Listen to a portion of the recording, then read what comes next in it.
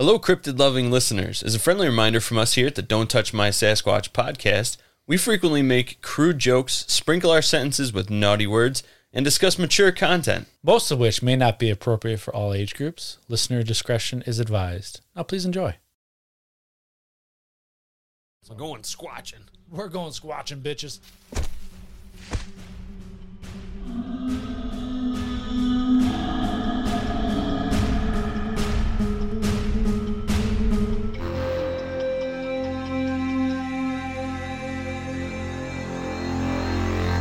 You got to unmute me.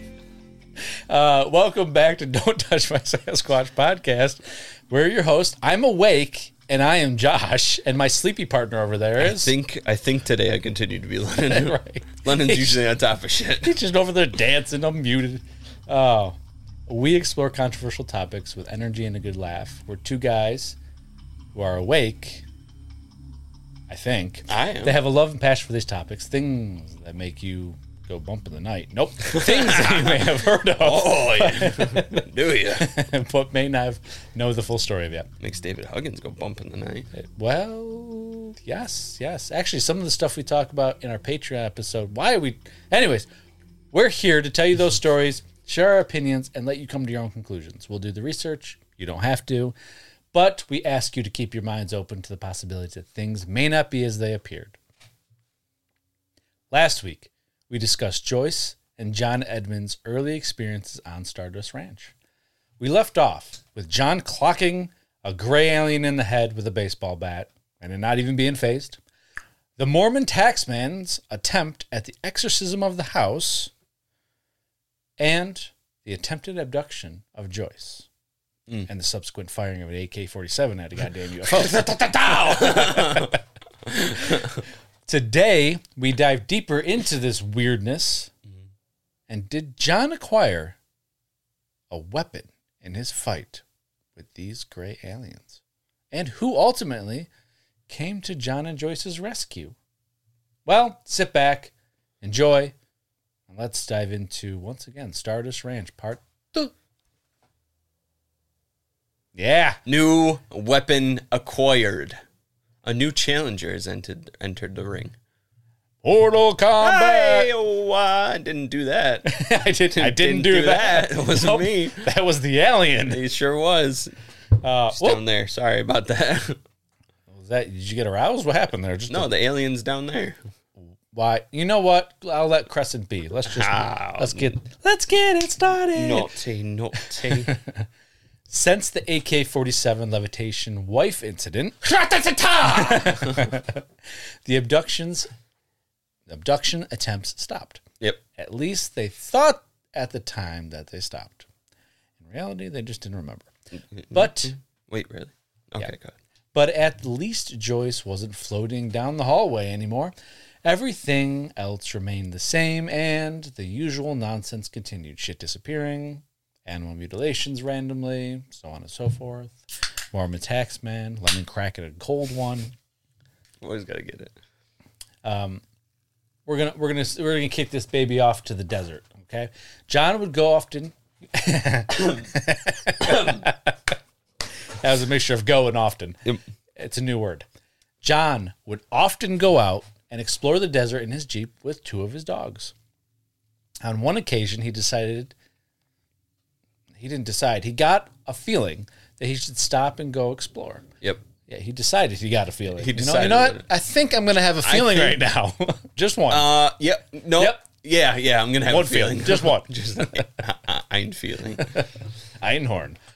Finkel is Einhorn. He didn't usually leave the Jeep when he went out exploring, but he did this time. He grabbed a water canteen, then he and the dogs left the Jeep to go for a little walkabout. They played The Floor is Lava. Yeah. Can't get out of the Jeep. There was a small hill in the distance, and John followed his intuitions and walked towards it. Okay. Once on top of the hill, he noticed a small valley that had a roughly 200-yard circle in which all plant life was missing. Now, yes, it is a desert, but generally in a desert, there's still, plant life, cacti, whatever else is in a desert. I've never been to a desert. Actually, I have been. That was a lie. I flat out lied to you. I've never been to a desert. That wasn't a lie. That was correct. Hey, what do I win? I'm keeping my clothes on, so nothing. He described this 200-yard circle like it was a crop circle in the desert. Okay. And in the center of this circle was another circle of about 100-yard circumference. This one was made of shoes, all pairs, all of them facing inward towards the circle. Well, that's fucking weird. Right? Now, sure, that could just be a human-made, but let's just keep going with this. He decided that he wanted to get a record of this, so he went to the car, went to the Jeep, got his camera, set it up. Suddenly, the hairs on his arms stood up, and he felt what he described as an electrical charge. Uh-huh. He looked over at the dogs. They were lying on the ground in a submissive position, and when he turned around, he saw the unbelievable sight of a giant black triangle UFO that was as big, if not bigger, than the size of an American football field. Holy fuck. Yeah. It was just hovering there, like it was looking at him and watching him. And that's the last thing he remembered. He woke up sometime later, lying in the same spot that he was previously standing. Dogs still there by his side, and once he woke up, they came over and started licking him and greeting him. And he got up and checked the camcorder timer and saw that the camcorder had been recording for 55 minutes. Shit. So we're getting about, we'll say 50 minutes of unknown accounted time. for. Yeah, exactly. Dehydrated, burned, and a little shaky, he and the dogs walked back to the Jeep. When checking the camcorder, though, there was nothing on it out of the ordinary. So nothing was recorded. I mean, it was recording, but nothing. Yeah. No craft, nothing. Apart from some aliens teabagging him. Spud, get the fuck out of here. What are you doing? But the opportunity. It presented itself. I don't know why the accents came in. I don't know. It worked. It works. This incident, though, did not hinder his fascination with the desert. He would go out multiple more times exploring the desert. Mm-hmm. He had another disappearance, this time of about 18 hours unaccounted for. Shit. He woke up far away from home and naked. Shit. He had to walk back home barefoot in the hot-ass sun for hours, buck naked, to find his way back home. Shit. Yeah, I think I said home twice. That's a bad day. That is a bad day. More things happened in the desert, though. Uh-huh. This is more now witnessing. One night, John, I don't know why I said John so forcefully there. One night, John. Is it in caps? It's not. One night, John was outside at the stables tending to some chores. He looked over his shoulder out into the desert, and he saw a figure walking.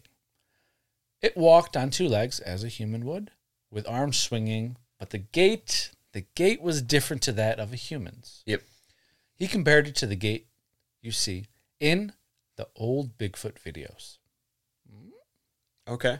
All right. Like if you think of Patterson Gimlin film, Yep. It's a different gait than a human. He estimated it to be about 10 to 12 feet tall. He said he didn't get all worked up about it because this is the norm. Gate. No, Patty. Gate. He says he didn't get all worked up about it because this is the norm at the ranch. And because it wasn't on his land. Sorry. It's okay. He says, live and let live, you know? All right. It's a good motto. Yeah, it's not on my ranch, not on my property. Do we have another helicopter floating around? We do. Oh, motherfucker. I thought he was over here dead. The bug, not a person. Thank you for clarifying that. Yes. To also clarify, I held up a picture of Patty walking. Oh, yeah, the audio. Gate. Hey, you're the audio guy. I know. You're supposed to be thinking of that. Immediately after doing that, I was like, shit, that is going to make no sense for it. It's going to be me screaming, Gate. Gate. Yeah, it's true. Lennon had a stroke. Woo! Gate. But just like the Grays encounter, and everything else that happened at this ranch, as soon as you became aware of it, it started to happen more. Oh. He started seeing this large lumbering creature he nicknamed the Michelin Man on a regular basis. Great. Oh, I thought you were going to comment about the Michelin Man. It's the Michelin Man. I don't know. No, I meant the picture I took. You took a picture of the Michelin Man? Yeah, remember? The Michelin Man who lives on Sherry Lane? Yeah. No. On one occasion, though, it did come too close to the house. So, in typical John fashion, he walked back to the house, grabbed that AK-47 again, and unloaded another banana clip into it. Neither the noise nor the bullets seemed to have affected the creature at all. He continues to see the Michelin Man to this day, or I should say to the duration he lived on the ranch, because unfortunately he did pass away. I think 2002, if I remember correctly, but I didn't add it into the actual episode, but I know he passed away. I know. I see the tear in your eye. So anyways, the duration he lived on the ranch, he continued to see it. Yeah. Oh, my American Express wants me to pay off the bill. They can fuck off. No, I don't want to pay interest, so I always pay the bill off. Anyways. Great. On multiple occasions, he saw it up close, and he says I'm sure he did. It looked like it was made of Brillo pads. So why'd you call it the Michelin Man if it looked like it was a Brillo pad? Yeah. Anyways. It's the Michelin Man. Oh, I'm pushing up glasses I don't have. For Beautiful. you audio listeners that... Excellent. Wow. Well done. I must do that too much. We did that. We did the thing. We did the thing. All right. John would go public with all his experiences on the ranch. He was writing... going public. That's it. I'm done with the Called the Brillo press pad now. conference and no one showed up because they didn't know who he was. No, he was writing a lot on... Oh, you hit your toofy, didn't you? Sure did. Sorry, buddy. He was writing a lot on the web, on multiple websites, as well as going on to radio shows like Coast to Coast. He was, gaining a little notoriety for all this. In 2008, around midday, John and one of his neighbors were having a beer in the backyard.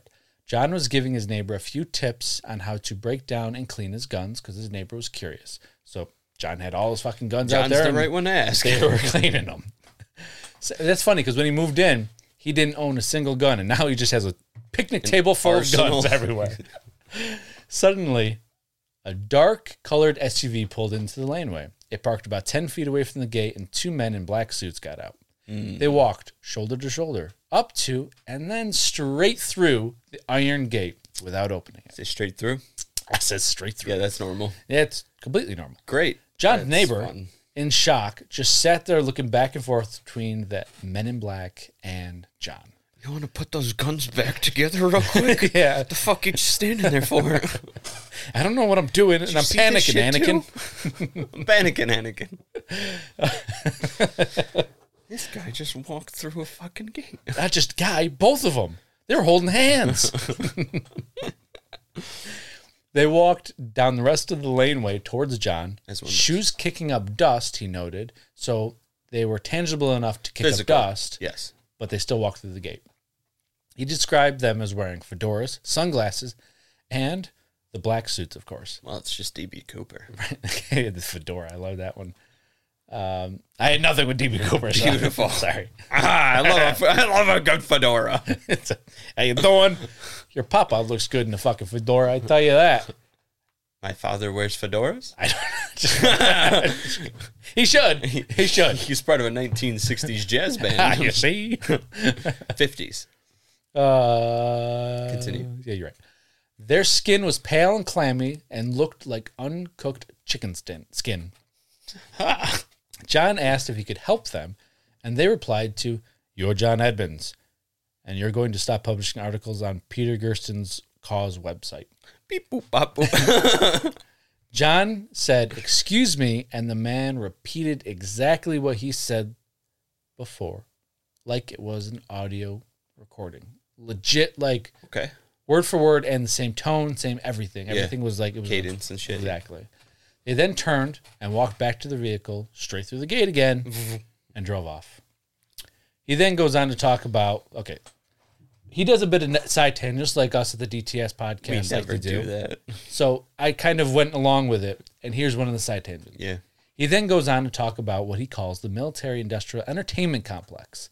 This means that many of the ideas that Hollywood and movie studios get are from the CIA, NASA, NSA, and so on. A bunch of unheard of secret organizations. I couldn't think of the word. Sorry. They do it because they understand that us, as humans, have a sort of collective unconsciousness. This collective unconscious allows us to experience reality completely and then communicate it with each other just through collectively. I don't know. Yeah. If the collective unconscious is building an understanding of something, along comes a movie that draws the emotions out and attaches the mind of the concept that first defines it. That was from the book. Sorry, I had to take a second. It's okay. For example, here's an example he gives. If they make a movie about the Men in Black and they make it into a comedy, then anyone that goes to the public stage and talks about their experiences now looks foolish.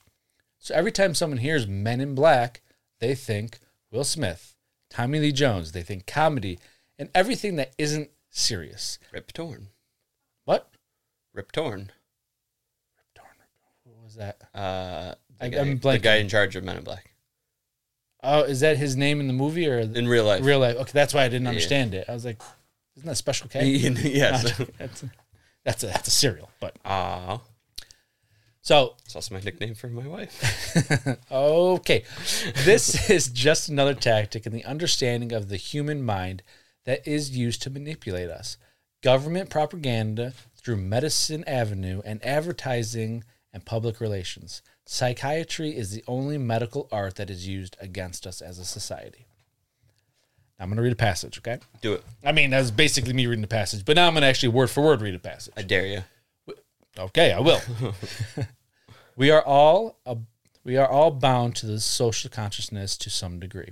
Nobody wants to be the pioneer of Nobody wants to be the pioneer for fear of ridicule. The first person out with something new or unknown is a social punching bag. It's funny because I had a real scary thing going on.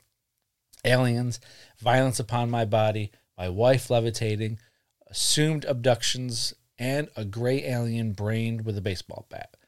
My fear was what people would think. That's the power of social unconsciousness. The group think, the tribe mind. Makes complete sense. It's a way of manipulating us without manipulating us. Yeah. I mean, you know what I mean, I think. Yeah. Not Ken. Yes, I can. I can do it right It's what the fuck's the word I'm struggling to get? Misinformation. It's like the misinformation campaigns that they do on things in a subconscious level type deal. I don't know if I wrote about it, but he does go into disclosure and how disclosure isn't really disclosure because it's controlled by the government and how they want it to be perceived and blah, blah, blah. Sure, yeah. They control the narrative. Right. I might have gone into it. I really don't remember. It's been a lot of fucking writing, okay? Beautiful. Alrighty then. Shing! Let's get back to the story, shall we? Is what I read. We shall. Yeah, We please shall. continue. Things stayed relatively quiet for a while. The Greys were still active and seen constantly, but after a short span of time, their activity kicked back up with another mutilation of an animal. This time a horse. This time a horse was mutilated. And whatever truce had been there between him, Joyce and John, I should say, and the Greys was over. One day, a couple weeks before Christmas, John was doing a little off-ranch time, as he described it, with his dogs. He was driving behind an old pickup truck loaded with junk in the back. Mm-hmm. He kept his distance in case something fell off. And fell off the back. Yep. As he didn't want anything hitting his vehicle, as we all would. Suddenly, the truck in front of him hit a pothole, and, as expected, some junk fell off the back of his truck. John pulled over, honked his horn to try to get the truck's attention, but the car just took off down the road and didn't turn around. Mm-hmm.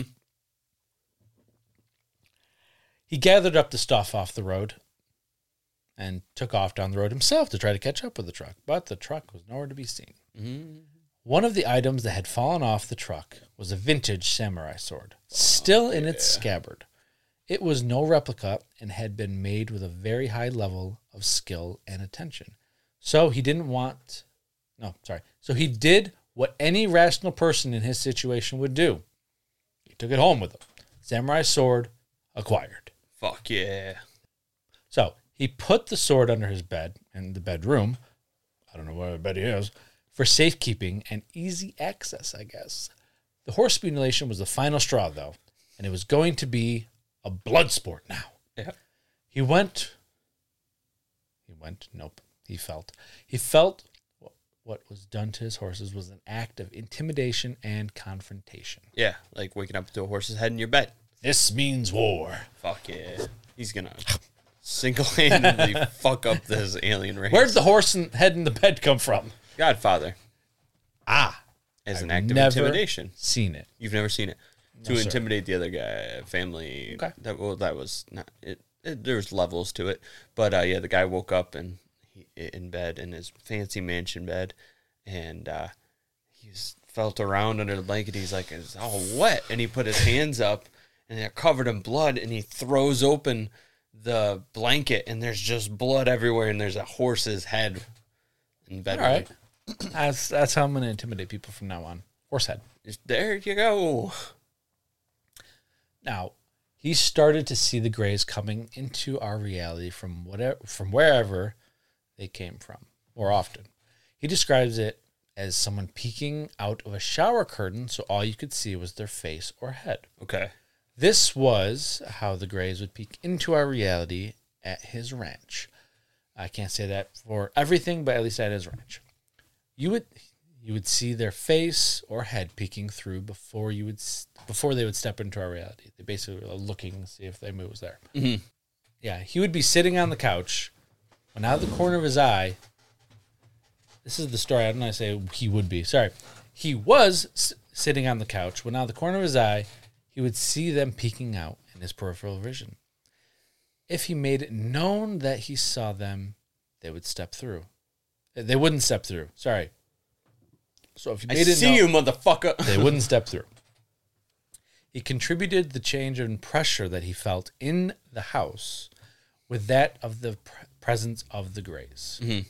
So if you remember David Huggins, and I think the Berkshire one we talked about, there's a change in pressure before the aliens come in. So that's another case of this. So this change in pressure, I'm wondering if it has something to do with the portals. Yeah. Question for you. Absolutely. Not that it is an example of you seeing an alien or anything like that. Mm-hmm. But have you ever felt something that you could say accurately, like, is best described as a change in pressure around you? I haven't been aware of it. I feel just I have the feeling that someone's there before, but I don't know if that would be considered a change in pressure. Right, because I was just thinking about it the other day when we were talking about it. I don't know if I've ever had an experience where I could say accurately that best describes it. So I'd be interested is to someday, if that ever happened, to be like, oh, this is it. You know what I mean? Yeah. If you do what he's about to describe now, maybe you'll find out. Cool. Maybe you'll find out.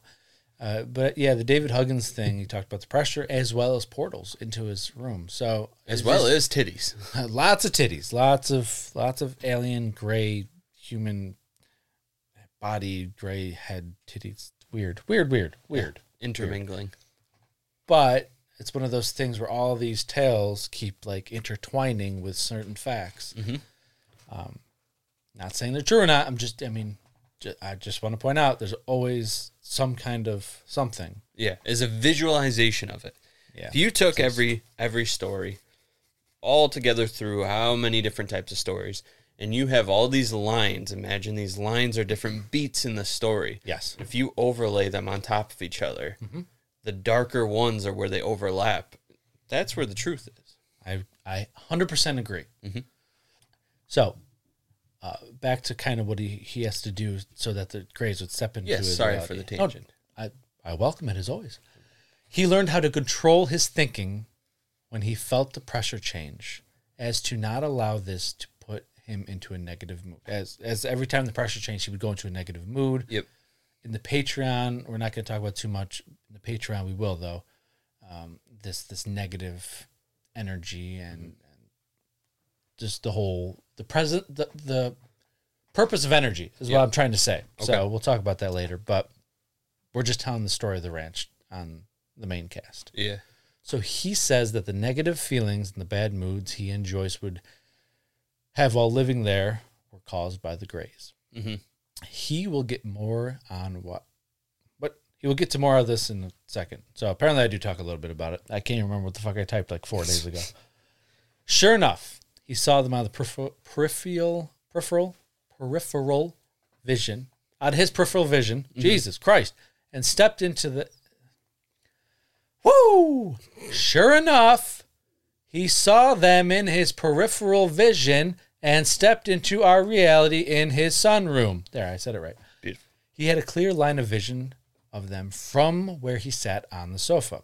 Now that they had entered our reality fully, he got up and went to the bedroom. He grabbed that samurai sword. He went down the hallway to the sunroom where they wouldn't see him coming. He unsheathed the sword, glanced around the corner, and he saw 3 grays just standing there. They would always come in 3s. There was 1 principal and 2 subordinates. He said. Okay. He took a slow, deep breath. He bowed.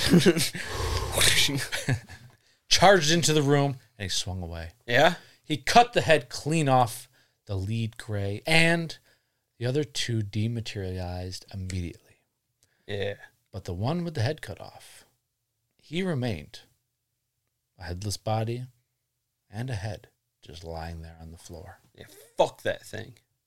Not like literally. I get it. I knew. Yeah, fuck, I got you. This'll show them. Throat fuck you. Jesus. He wrapped the 2 body, not the 2 body parts, he wrapped the 2 parts of the body in plastic, and he put them in his large freezer that he kept with meat. Yeah, sure. I don't really know why I'd put them in there, but hey, I mean, if you had a gray alien and proof of gray life, I guess I would fucking, you know. Mm-hmm. When Joyce got home, when Joyce got home that evening, she saw the brownish liquid on the floor, and John had no option but to tell her what had happened. Her only response was, "What did you do with the corpse?" It was just so, like, all these abnormalities were so common that she wasn't even phased by it. They were just desensitized to it, yeah. What'd you do with the corpse? Yeah.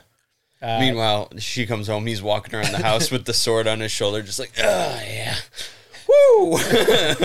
It's dried Big now. man on campus. I've been waiting for a while, Joyce. This is dried now, but this was dripping blood, for a fact. For a fact. Big day. Got my big boy pants on today. He stated, though, that after the beheading, the objections started up again. Mm-hmm. As he... Oh, you went quite well, the objections started up again. Abduction. I thought you said objections, and I was like, what the fuck? My fault if I said objections. It was abduction. All good. No, she objected the house from beginning until till later on in the story, when we'll talk about that, when help came. As he didn't know what to do with the body, he had it in his freezer for a while and was faced with the uncomfortable responsibility with going public. Here he goes on a bit of a tangent again about disclosure, and that disclosure is not disclosure. The government is misinforming you, and there is an active effort to thwart real disclosure. He believes the reason for this is that the government has had contact with aliens and has made arrangements and treaties with them. Those arrangements and treaties did not work out the way the government wanted. Now the government has been left holding a bag of dirty secrets that they don't want any of us to know. Mm-hmm. That was his explanation of why disclosure is not disclosure. Couldn't have said it better myself. Which makes you think about this whole David Grush thing. Like, is he... Because he goes way more into it. I didn't, obviously, for obvious purposes. But he was talking about how, like, David Grush works for the government, mm-hmm. and that how some people can't take the fact that they can't tell people this, and then when they leave, they tell people this, and then they get discredited in every way, shape, or form. The government tries to discredit them and make up. Long story short, so is David Grush a tactic by the government to say, you know, like they do, like, oh, we're disclosing everything, but then they don't. It's just a manipulation, or is he actually disclosing? I think he's actually disclosing, and I think that they are shutting him down. Are they? Yes. Yeah. Because it hasn't gone anywhere. Hasn't. No. Just, you know, it's not like Mexico where they're like, hey, here's a little bodies. Right. Exactly. They haven't done anything, and anything that they have is just... None of y'all know what we're talking about unless you're on Patreon. Sorry. I just thought about that. True. The face I made. Yeah. Yeah. That was a Patreon gosh. episode. Go check out Patreon. Support us. After this episode, I got to show you that little clip of me. Every Excited. time you did that. You only did it like 4 fucking times. Anyways, yes, I'm so sorry. I got on tangent now. It's okay. Tangents everywhere. You get a tangent. You get a tangent. Oh, fuck that bitch, all right? She could have helped out fucking Hawaii. Instead, she's just gaining off. Anyways. Sorry. I went on another tangent. You're not wrong, though. No, yeah. Did you notice that all the blue cars did not get destroyed? Anything blue? My balls haven't gotten destroyed. That's why they're blue. Okay, I'm joking. Gross. The difference here is John had the smoking gun, though. Sure did. When we were talking about disclosure. He contacted a friend, and they made it clear. They both made a clear plan of action. Mm-hmm. They would get a tissue sample to a man, a psychiatrist. No, sorry, a physicist. Okay. Sorry. It's one of those PH words I can't say. I was going to say a weird choice. A crop circle researcher who is fascinated by the UFO world. A man you may have heard of in our crop circles episode. They needed to get a tissue sample to a man named Dr. Lefty Lovingood. What? You talked about the man. I know it's a good name. He did the research on the stalks and how they're bent. Yeah. The ones that are actual are bent and the fake ones are broken. Broken, exactly. Yeah. Dude's got some work. So he would run tests on the tissue sample and see if the DNA is part of the genome of planet Earth. After some time, they received word back from Dr. Lovingood. He analyzed the samples and determined the following. Blood. The sample appears to be pure hemoglobin. Like that found at the cattle mutilation sites. With what appears to be segment rods in the blood. Never seen anything like it. Skin. Looks like segmented grass, except it's not grass. Dr. Lovingood told him over the phone that he was very excited about the samples, which contained tiny segmented fibers that were not cloth. He explained that blood does not contain fibers, and this made the sample highly unusual. He also said the normal antibodies that are positive or negative determine the type of blood. These samples were different. The cell parts looked like joint grass, but not grass. His last correspondence with Dr. Lovingood was as follows. Dr. Lovingood said, "You have the smoking gun. This is the proof of alien life visiting Earth and links the phenomenon together positively." Mm-hmm. I see you itching to say something. Please. How please. do you know? No, I just wanted to get past that little part. And That's why I didn't interrupt. I wanted you to talk. Okay, dude, I just had a revelation here Please. for a minute. Okay, let me know. This floor is yours, big boy. This theory is 30 seconds old, so could have really thought it out, huh? No, wait. All right, hear me out. Apparent. Pure hemoglobin. Yes. Made me think, what if these gray aliens are harvesting our blood or the blood of earthbound creatures? Think about in cattle mutilations. Mm-hmm. Always devoid of blood. Mm-hmm. You know, what if they, in order for them to walk around on our environment without some kind of apparatus of their own protection? Yeah. Okay. They need our blood so they can breathe our oxygen and breathe out our carbon. Or not, you know what I'm trying to say. I do know it, yeah. What if that's, and maybe that's why they're gray all the time, is because they're devoid of blood. That's true. It's true. Maybe. I don't know. It's a good It's a theory. 30-second old theory, so. Oh, you can only speculate until... Yes. Speculate, that's a weird word. It is a new Speculate. word. You can only speculate until actual knowledge happens, which, man, if you want to know some shit, I do. Patreon will be great. All right. I'm excited for it, man. How do I sign up for our Patreon? Oh, easy. You go down to the show notes. Yep. It says Patreon. You click on the link. Once you go to the link, you just sign up for a $5 tier. You get all our bonus shows. You sign up for the $10 tier. You get everything early.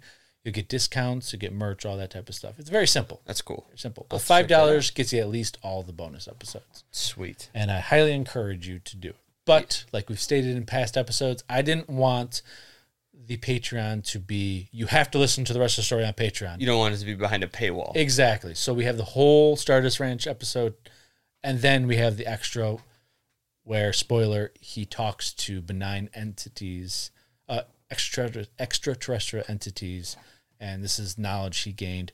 And it's very, very fascinating. I know before episode, I played a little clip for you that Yes. I was very excited about. Yes. Can't wait to get to the actual reptilian episode. But it makes you really kind of think of things as you did on that little fucking clip I sent you. Fuck or yeah. not sent you, showed you. Fuck yeah. So back To it. this advertisement was brought to you by Don't touch my Patreon. Watch Patreon. Yeah. Check it out. Now, back to the story. Look, hey, that's pretty good. I'm going to give myself a pat on the back. No, back to the story. It's very good. Lovingood was silent. Not was silent. Lovingood went silent, and John's friend did his best to get Lovingood back on track. He even went out to Michigan, where Dr. Lovingood lived, not lifted. And this is where he discovered that Dr. Lovingood had passed. Oh. He was 88 at the time, so his passing wasn't unusual, but it did. That's what they want you to think. But it did seem convenient. And he goes through a couple other convenient deaths that happened with people trying to disclose stuff. I didn't get into it, but just wanted to point that out. Question for you.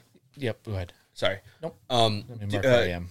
Do we ever get to see any pictures of the alien body? No. Fuck. No. And that is kind of a point that I had, like, why was none of the pictures really? He does kind of. And you want to Say take a picture something of all about the it? shoes in the desert? Yeah.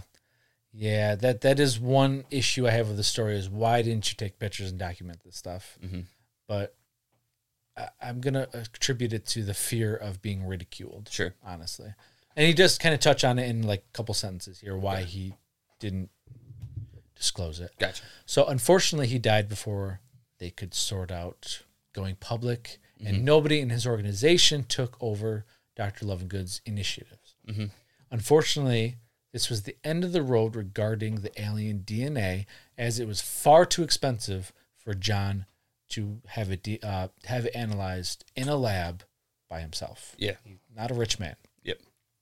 Not sure, and this is my note, Josh speaking here, not sure why the body wasn't shown and pictures weren't taken, but he does state that because he couldn't send the DNA in the body, because he couldn't send the DNA in to get analyzed, the body remains a largely unaccepted reality. Mm-hmm. In other words, you show someone a picture of a dead alien body, what is our society going to do? That's fake. That's rubber. That's this. That's that. I completely get. When he said that, it's like, I kind of get why he didn't send pictures or take pictures. But I also don't get it. It's one of those weird things. Like, I get if you send out pictures with no DNA, science-based evidence, people are just going to discredit it. You see it with Bigfoot all the time. Even though I still think the inconclusive DNA evidence is still evidence. Right. But, I mean, let's be honest. Even with science-based evidence, it still would probably get discredited. It's because nobody wants to fucking believe shit. It's because, like, just like in part one where I explained to you that unless someone experiences it, there's always going to be a disbelief. Yes. So now you may be saying, that's it. It couldn't possibly get any weirder than a man cutting off a gray alien's head in his home. Yeah. Well, hold on to your shit. Because it does. Hold on to your hat. That would have been a good one, wouldn't it? In July of 2011, John received a phone call from a woman who stated that her name was Brandy Howell and that a third party had hired her to come out to his ranch and help him and Joyce. After a little more conversation, they set the meeting date for July 31st, 2011. Later on, this is a side note, later on he found out that the person who hired Brandy was a woman named Cynthia Crawford. Not Cindy Crawford, Cynthia Crawford. He goes into a little history about her, but here are the clip notes because it was a bit long. Born a fraternal twin, but she had a different blood type and tissue type than her twin sister. Uh-huh. She was born without an amniotic sac, which is apparently the first time and only time that this has ever happened. A World War II flashback now. Aliens and Nazis. Nazi Party had an alliance with the Draco reptilians from the Draco star system, which was why they were so technologically more advanced. Apparently, the Draco reptilians have played a huge role in our history and our current history and are ingrained into our society. But let's go back to Cynthia. With all that being said, Cynthia's father, who worked for the OSS and also, dealt with Nazi Germany and all that, was approached by members of the OSS, which was pre-CIA. OSS became CIA, to be a part of a secret government project. In Cynthia's mid-30s, her father told her that she was a human-alien hybrid that had been created in an OSS program with deoxyribonucleic acid or nucleic acid. I might have spelled that wrong. Nucleic acid, sorry. Nucleic acid. From two different alien species combined with human DNA. As a toddler, she would routinely visit medical facilities that were run underground and by the military. She would recall a bunch of alien abductions throughout her life, examinations, impregnations, and a host of miraculous healings and organ replacements. Mm-hmm. John would later meet her days before she would pass, where she basically told him that it was his mission to tell the world his experiences on Stardust Ranch, which is why he wrote this book. Now, that note was later on in the book, but I wanted to include it there just so you know who the fuck Cynthia Crawford was. Yep. All right. She's an alien hybrid, basically. Yes. Incredible. Now, let's get back to July 31st, 2011. Yeah. That fateful day. Ooh, I'm excited about this one. Me too. Sorry. What? Said me too. Oh, good. Yeah. Get real excited. Brandy was... Nope. Fine girl. Brandy was a fine girl. That was a terrible one. Sorry. Back to it. Okay. Brandy had been... It's Brandy, you're a fine girl. I know. Yeah. Brandy, you're a fine girl, had been abducted by aliens since she was 4. These abductions formed the adult that could confront negative extraterrestrials. Cynthia told Brandy that John's ranch was being attacked by a rogue group of gray aliens and asked her to go out to the ranch with 2 warriors from Sirius, the constellation Sirius, that is. Yeah. She referred to them from here on out as J and J, or as I'm going to refer to them as the 2 J's. Okay? Okay. Syria is a warrior culture that was aligned with the Galactic Council and used for an enforcement of laws that govern said culture. If you needed something done, he said, get you some Syrians from the constellation Sirius. Fucking dope. Yeah. When Brandy got to the ranch, someone noticed and pointed out 4 clouds. And Brandy exclaimed that those weren't clouds, but ships. She said that very often alien crafts mask themselves as clouds, and sure enough, as soon as she pointed them out, they unmasked to show they were ships for a moment before cloaking again. That was her backup. Little, how you doing? Yeah. That's incredible, though. Yeah, he goes on awesome. He goes on to state that if you know what to look for in because apparently Joyce and John noticed these things constantly. Yeah. The cloud thing. Yeah. And that if you know what to look for, you can tell the difference between a real cloud and a masked UFO. That's cool.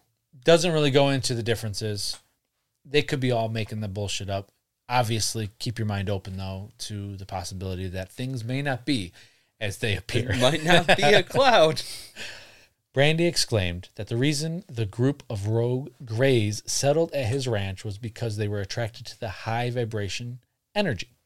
Basically, he explains that he had been throwing gasoline on a fire, killing the grays when he could, nearly a dozen at this point, hating them and turning like all the negative energy he had, was feeding them. Okay.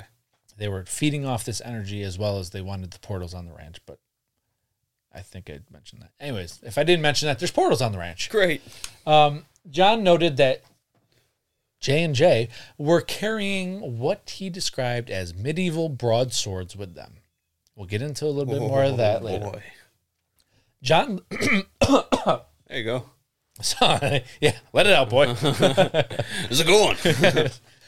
John led them to the house where Brandy noticed a very negative energy.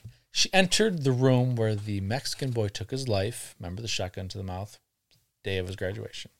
And immediately she sensed him. He describes what happened next as follows. So she's not just dealing with aliens now. She's dealing with the spiritual world in the say. But as we'll find out in Patreon, as you will find out, alien and our soul and spiritual world are one and the same. Beautiful. Just keep that in mind as, just a little disclaimer. Yeah, not a separate entity. Yeah. Brandy and the two Jays prayed over the dead. They played over his dead body. Hey, here's the ball. Sorry. Brandy and the two Jays prayed over the dead boy and sent him as much love as they could. The wall next to John started heating up to the point where he thought it was going to ignite. I can't continue with you. Just imagine a trumpet. And he doesn't know how to play it. And he's going, like right at the fucking... I'm a warrior, not a musician, God damn it. Oh, fuck. Brandy told the boy it was time for him to move on as they continued to pray and send him as much love as they possibly could. Go on, get.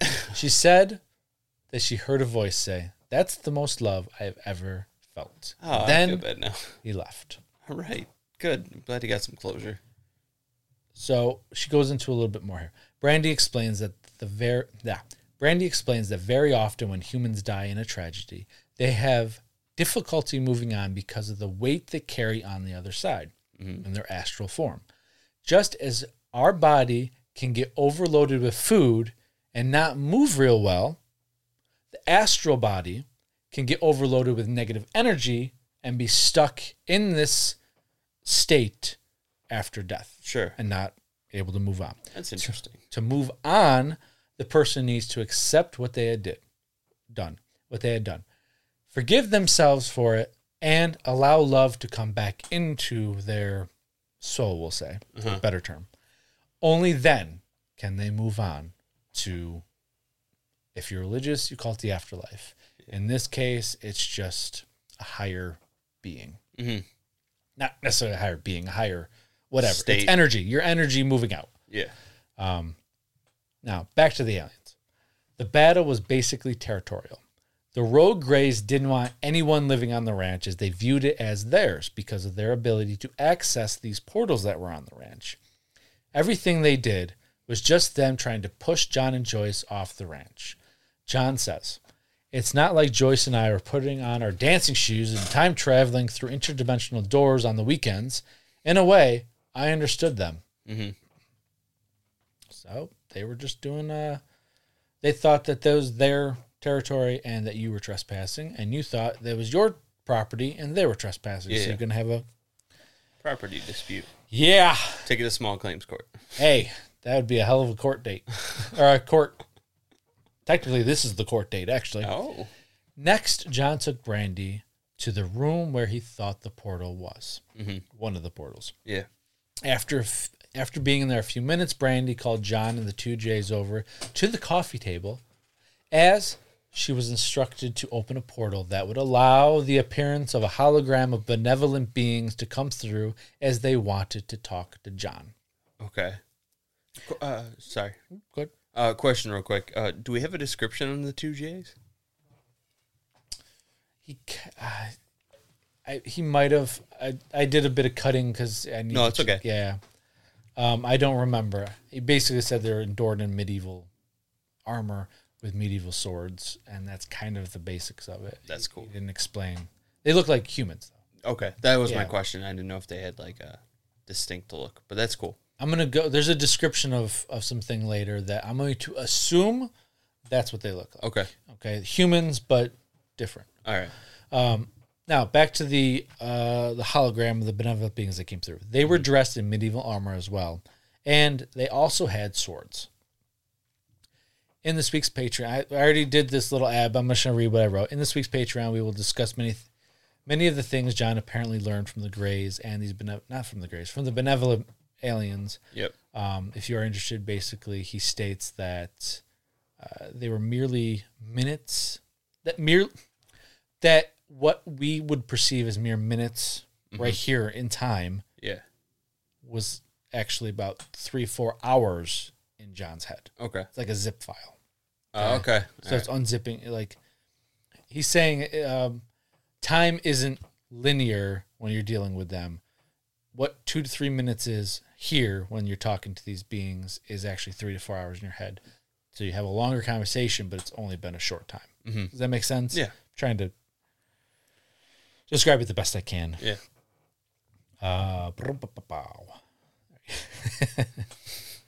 After they were done, John, Brandy, and the two Jays went outside to confront the rogue gray ships that were on his property.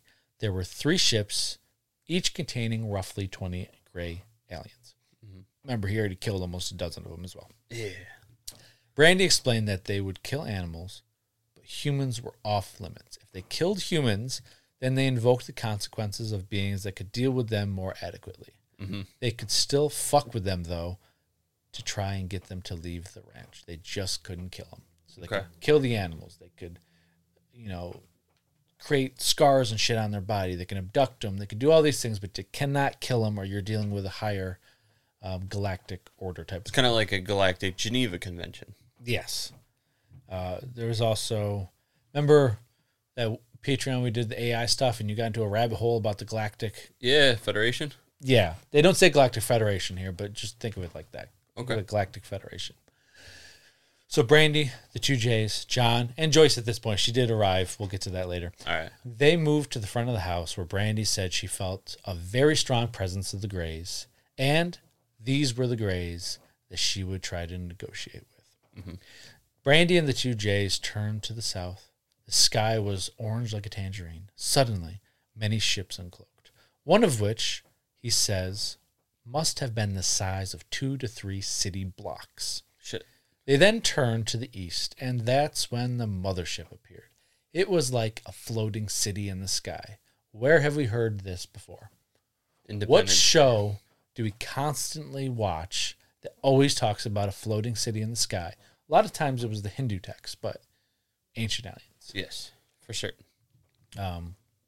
Brandy then Brandy then started speaking, but it wasn't English. It sounded more like a low guttural language. Uh-huh. I think she said like the Tibetan, like singing, but not Tibetan rhythmic. throat singing. Yeah, but not rhythmic. It's just speaking, like Klingon or something. Oh, like the Sardaukar in the new Dune movie.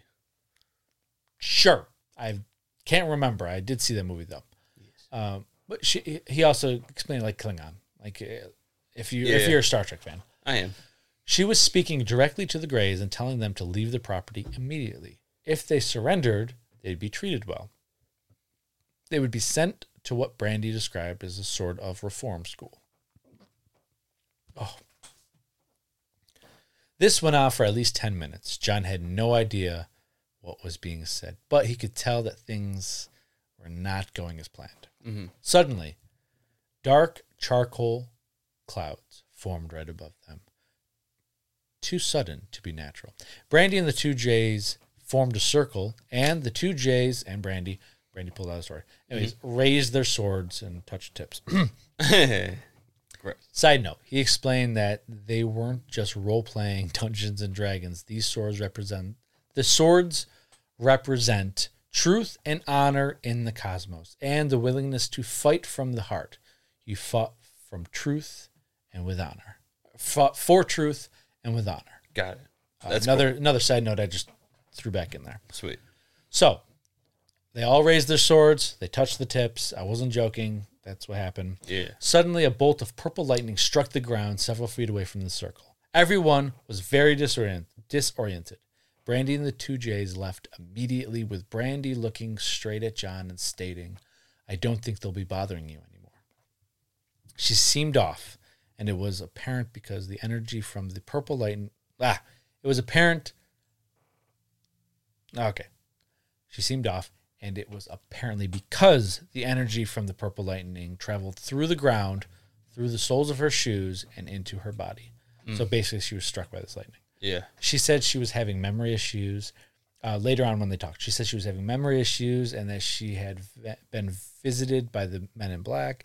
They told her not to speak of what happened at Stardust Ranch on July 31st, 2011. It took Brandy years to fully recover.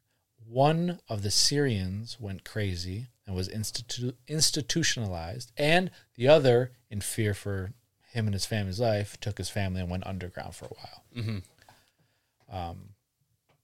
Side note, Chris Angel, the Paranormal, did do an episode where they investigated. Yeah. I didn't get to watch it, but from what I can tell, they found nothing. Usually. Yeah. So if you're interested in watching it, don't. what is it? What the fuck is it? Paranormal Adventure. I keep calling him Chris Angel the Paranormal. I Ghost Adventures. Ghost Adventures, season 12, episode 12. Yeah. So I literally just said fuck that. All right. The last chapter is all about Joyce's account, more or less. Now there's 2 chapters before the last chapter, but that's for the Patreon. So in this chapter, she explains her experience. Okay, she didn't have the same recollection of the events that John had, not because they didn't happen, but because she was working so much because she hated the fucking house that she didn't want to be there. Yeah. But the happenings during the night, as she slept there, she did have some memory. The noises, the lights, the scratches on her body and the scars, the abductions, and constantly not being able to sleep because of all of this. Yeah. She also experienced other stuff on the ranch. It wasn't just at night, but Yeah. John was getting the brunt of it because he worked from home. He was there 24/7. So that's all she was trying to explain. Yep. However, she had a full memory of that fateful day, July 31st, 2011. She was a little late to the appointment with Brandy and the 2 J's because she forgot about the appointment. When she got there, she was at the gym. She made sure to stay. Like, oh, you go, girl. Yeah, the fucking gym. When she got there, Brandy was at a table, and she described what looked like a ball of light that she had somehow created. And different people kept appearing in the room. One moment, someone wasn't there. The next moment, they were there. Kind of lines up with what John says. Yep. Just a different perspective. This had a more positive feel to it, though, than that of what she had usually experienced since moving in to Stardust Ranch. God, I keep wanting to call it Skinwalker Ranch. Stardust Ranch. Once they went outside, though, that's when shit got crazy. She didn't say it's shit, but I did. She then explained the same thing that John explained. Sudden clouds rolling in, and she stated that was stated. What did I write? She explained that sudden clouds rolling in that she stated was abnormal to what they was not abnormal to what they experienced while living there. Is what I'm trying to say. It was normal to her. Is all I'm trying to fucking say. Brandy and the 2 J's holding their swords to the sky. She witnessed the spaceship uncloaking. She described the scene as not just being witnessed by her and John, though. She said there was cars stopping on the road, neighbors coming out of their houses, which was strange to see, and it was seen by many more people than just John and Joyce. Okay. She says she wasn't crazy. Nope. She says she wasn't scared, as she knew they were doing it to protect John and herself. And it was the most remarkable day of her life to this day. She felt vindicated, as who would have believed it if not for seeing it. That's a good point. Yep. She described the purple bolt of lightning as well. But she said it must have traveled through Brandy's shoes as the soles of her shoes were blown off. She also made a note that only Brandy and the 2 J's had arrived at the ranch when this all started. But the number of people outside her house during this event was far more. Once the incident was over, however, these people outside the ranch on the property just disappeared. They looked like us, humans, but much healthier, with perfect hair, skin, teeth, etc. So I'm guessing the Galactic Federation. Or Nordics, I'm saying. But okay. That too. So some of the higher ups probably is what I was thinking. Yeah. They were just making sure it was all being done. But generally, when they talk about like perfection, Nordics, correct? Nordics, Yes. yeah. That's usually the ones. She states that they were ETs. They were extraterrestrials. They weren't just people. So she then goes on through a couple of other crazy stories that she had while at the ranch. She states everything in this book is 100% true. Bigelow even tried to buy the ranch multiple times, and people from the government have been there to run tests. It felt very credible. But So the presence of presence of the rogue ray subsided a little bit, but never fully went away. The abduction stopped, and it seemed as though there was some kind of truce struck. To this day, to the day of his death, John doesn't truly know what happened on that fateful day. But what he did know was that his life changed completely. Once he met with the benign extraterrestrials that day, July 31st, 2011, they became a part of his life more. Yeah. He learned a lot about the human race, our origins, our history, how we constantly have strayed away from our destined path, our young learning. We're still a young our young species and learning. So we're straight away, but we're not too far. Anyways, I lost myself. There I am. How we are not living to our potential as a multi-dimensional entity that we are, and much more. Me and Lennon will be discussing some of the passages. 8 pages worth, and it's not even like that was half of what I wanted to speak of, but I can't do a 2-part Patreon episode. Do part 3! I legitimately could have. Anyways, stop it. Anyways.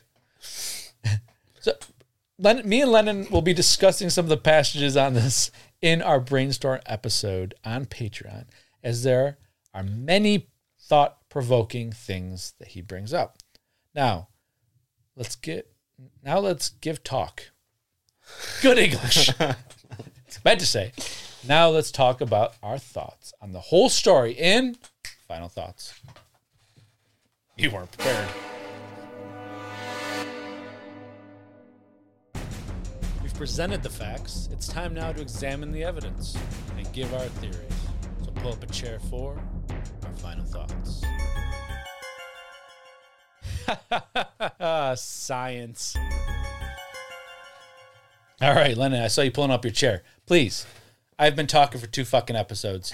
I want to hear what you have to say. Tell me about it. This shit's fucking cool. I like all the different shit happening. You like it, huh? I like it. Seems credible. Just off of your presentation of the characters involved. By characters, and I mean the people. I know what you mean. It's I don't know. It's wild. There's a lot to unpack there. Yeah, I was about to say, I'm not asking you to tell me if it's true. I just want your opinion, the whole thing. Yeah. What the fuck is your thoughts on it all? Trying to formulate them. Okay, sorry. I thought you were trying to give me if you think it's real or not. I'm like, I do want to hear that. Yes. But I really want to hear your thoughts on the whole, as a whole. Yeah, there's a lot of points. There's a lot of new revelations, new theories, which, like you said, we'll talk about more on Patreon, but that have been brought to light during this that I think kind of connect some dots and answer some questions, or give new perspective on different things in the world of aliens and poltergeists and spiritual and stuff like that. Even religion, even though it's just rebranded as religion. But there's a lot of things here. What? No. It's just the things he says about religion. I didn't really get into it in Patreon because I know that's a touchy subject for people. Yeah. Because he's not discrediting it. Yeah. He's just saying it isn't what we presenting it. Yeah. It's more. Anyways, natural. Yeah. We're just perceiving something. Yeah. Anyways. Yeah. Please, I'm sorry. No, you're good. Make that point. No, yeah. So I think it's a very interesting story that brings a lot of new ideas and stuff, and or not ideas, but you know what I mean. New evidence that could kind of, like I said, connect some dots. And it's pretty fascinating. Things that make you think. Yeah. Now, this very fascinating. These 2 episodes weren't really there to make you think. I tried to sprinkle a little bit in there. Yeah. It's more just to tell his story. Yeah. But yeah, then the Patreon is definitely a make you think episode. I'm excited. Yeah. I'm excited. You guys should be excited, and I really recommend listening to that one. Yeah. It's great. Yeah. Yeah. Dope. All right. So you think he's credible? I think it sounds I fake. can't say credible because it doesn't really talk about who he is. But yeah, I agree. I feel it too, especially because Joyce is there, who wasn't. Neither one of them were a believer. There was witnesses there. I guess I don't know if anybody else has ever said like, "Oh, I have also witnessed that stuff," or "I was there that day in July 31st." And but yeah, I would like to think. Let's put it this way: if this guy made all this up, he is an amazing storyteller, and a psychiatrist was not his calling. Yeah. So, yeah. Cool. Well, whether you believe their story or not, this book has many thought-provoking questions and statements that do make you think about how we are living and what we deem as important. A few years ago, after over a decade of trying to sell the ranch, the Edmonds ended up selling it for around $5 million. There's no word on if the new owners have experienced anything, but we will keep our ears to the ground. So, on that bombshell, hit him with that outro, maestro. Well, ladies, gentlemen, and squatches and katana-wielding alien assassins. Hell yeah, but broadsword wielding ones too. And those broadswords. Truth, justice, and the American... No, not the American one. I didn't think to say it. Yeah, no, dude, that fascinates me that they were in medieval armor and swords as like this alien military force that just futuristic military or futuristic like armor of medieval armor. It's fucking cool. I'd love to see it. One of Joyce's accounts was also that one of the power went out one day. Yeah. All of a sudden there was light in one of the rooms. She wanted to go investigate. John said no. They walked in the hallway to look down where the light was, and these two two ETs came out all wearing adorned in medieval armor. They walked through a wall and disappeared. Fucking just cool. Anyways, a lot of medieval stuff there. Fucking cool. I want to become one. I don't know if that's possible. I don't think so either, but... Like we talked about, sell your soul and you'll be good. No, it's okay. It's okay. It's okay. Well, if you'd like, thank you all so much for listening to this week's episode. If you'd like to reach out to us and let us know your thoughts or opinions, you can do so by finding us on Instagram, Reddit, Facebook, and on our YouTube channel. Hit the subscribe button for auto downloads to listen first thing every Monday morning because you need that in your brains. Damn right. Thank you all. I always fuck that line up. Thank you to all of our Patreon members that help keep this podcast a reality. We are grateful for your continued support. If you haven't yet become a Patreon member and would like to support us, head to our Patreon. And if you're feeling a little classy, check out our merch selection on our website to visually show your support to your friends and family. Now, you can do a little combo thing going on here. You ready? If you sign up for the top tier Patreon, you get a discount on the merch selection on our store. All right, let's make it heads up on that. Drop us a 5-star rating and write us a review. Tell us what you love and how you're enjoying the show. Share us on your socials. Tell your cryptid-loving friends and family about us. Subscribe, hit the bell, and like the videos on YouTube. This all helps us to grow and bring you even more great content for you to enjoy. Yeah. Join us next Monday for our next incredible episode. You may rate us, review us, but remember to always stay curious, be vigilant, and don't touch my Sasquatch. Don't do it. He is adorning medieval garb and fighting the aliens. Peace. See ya. He's a galactic warrior. Well, the phone's already started. Well, the phone's going. All right. Okay, well, apparently when we just do crazy and wacky sounds, it just turns on at the same time. So, hey, come on. How's it? Who? No, that's a suck dick. You're an idiot. Hey, boo-boo. I found one out of the picnic basket. Oh, da-da. That's what he sounds like, right? Oh, da-da. Num, num, num, num. Mohawk Squatch ready? Captain Caveman ready? Lennon ready? No. Yep. Josh ready? The group of rogue fuck me. Suddenly, the truck, and the truck. Oh, you're saying cut it. Yeah. I can do that. So she describes the purple bolt. She describes the purple bolt of lightning, but she said it must, this is a quote from her. Samurai. Yeah. Sword. Shimmin' ha, shimmin' ho. Required. Player. Yeah. Oh, we gotta turn some What are we shit off. stopping? Let's go with the fucking phone. All right. Oh, done. All right. I did it. Okay. Jesus, It works so much every better. time. Just noises. It's a feeling thing. It's a random noise thing. Peace. Samurai sword acquired.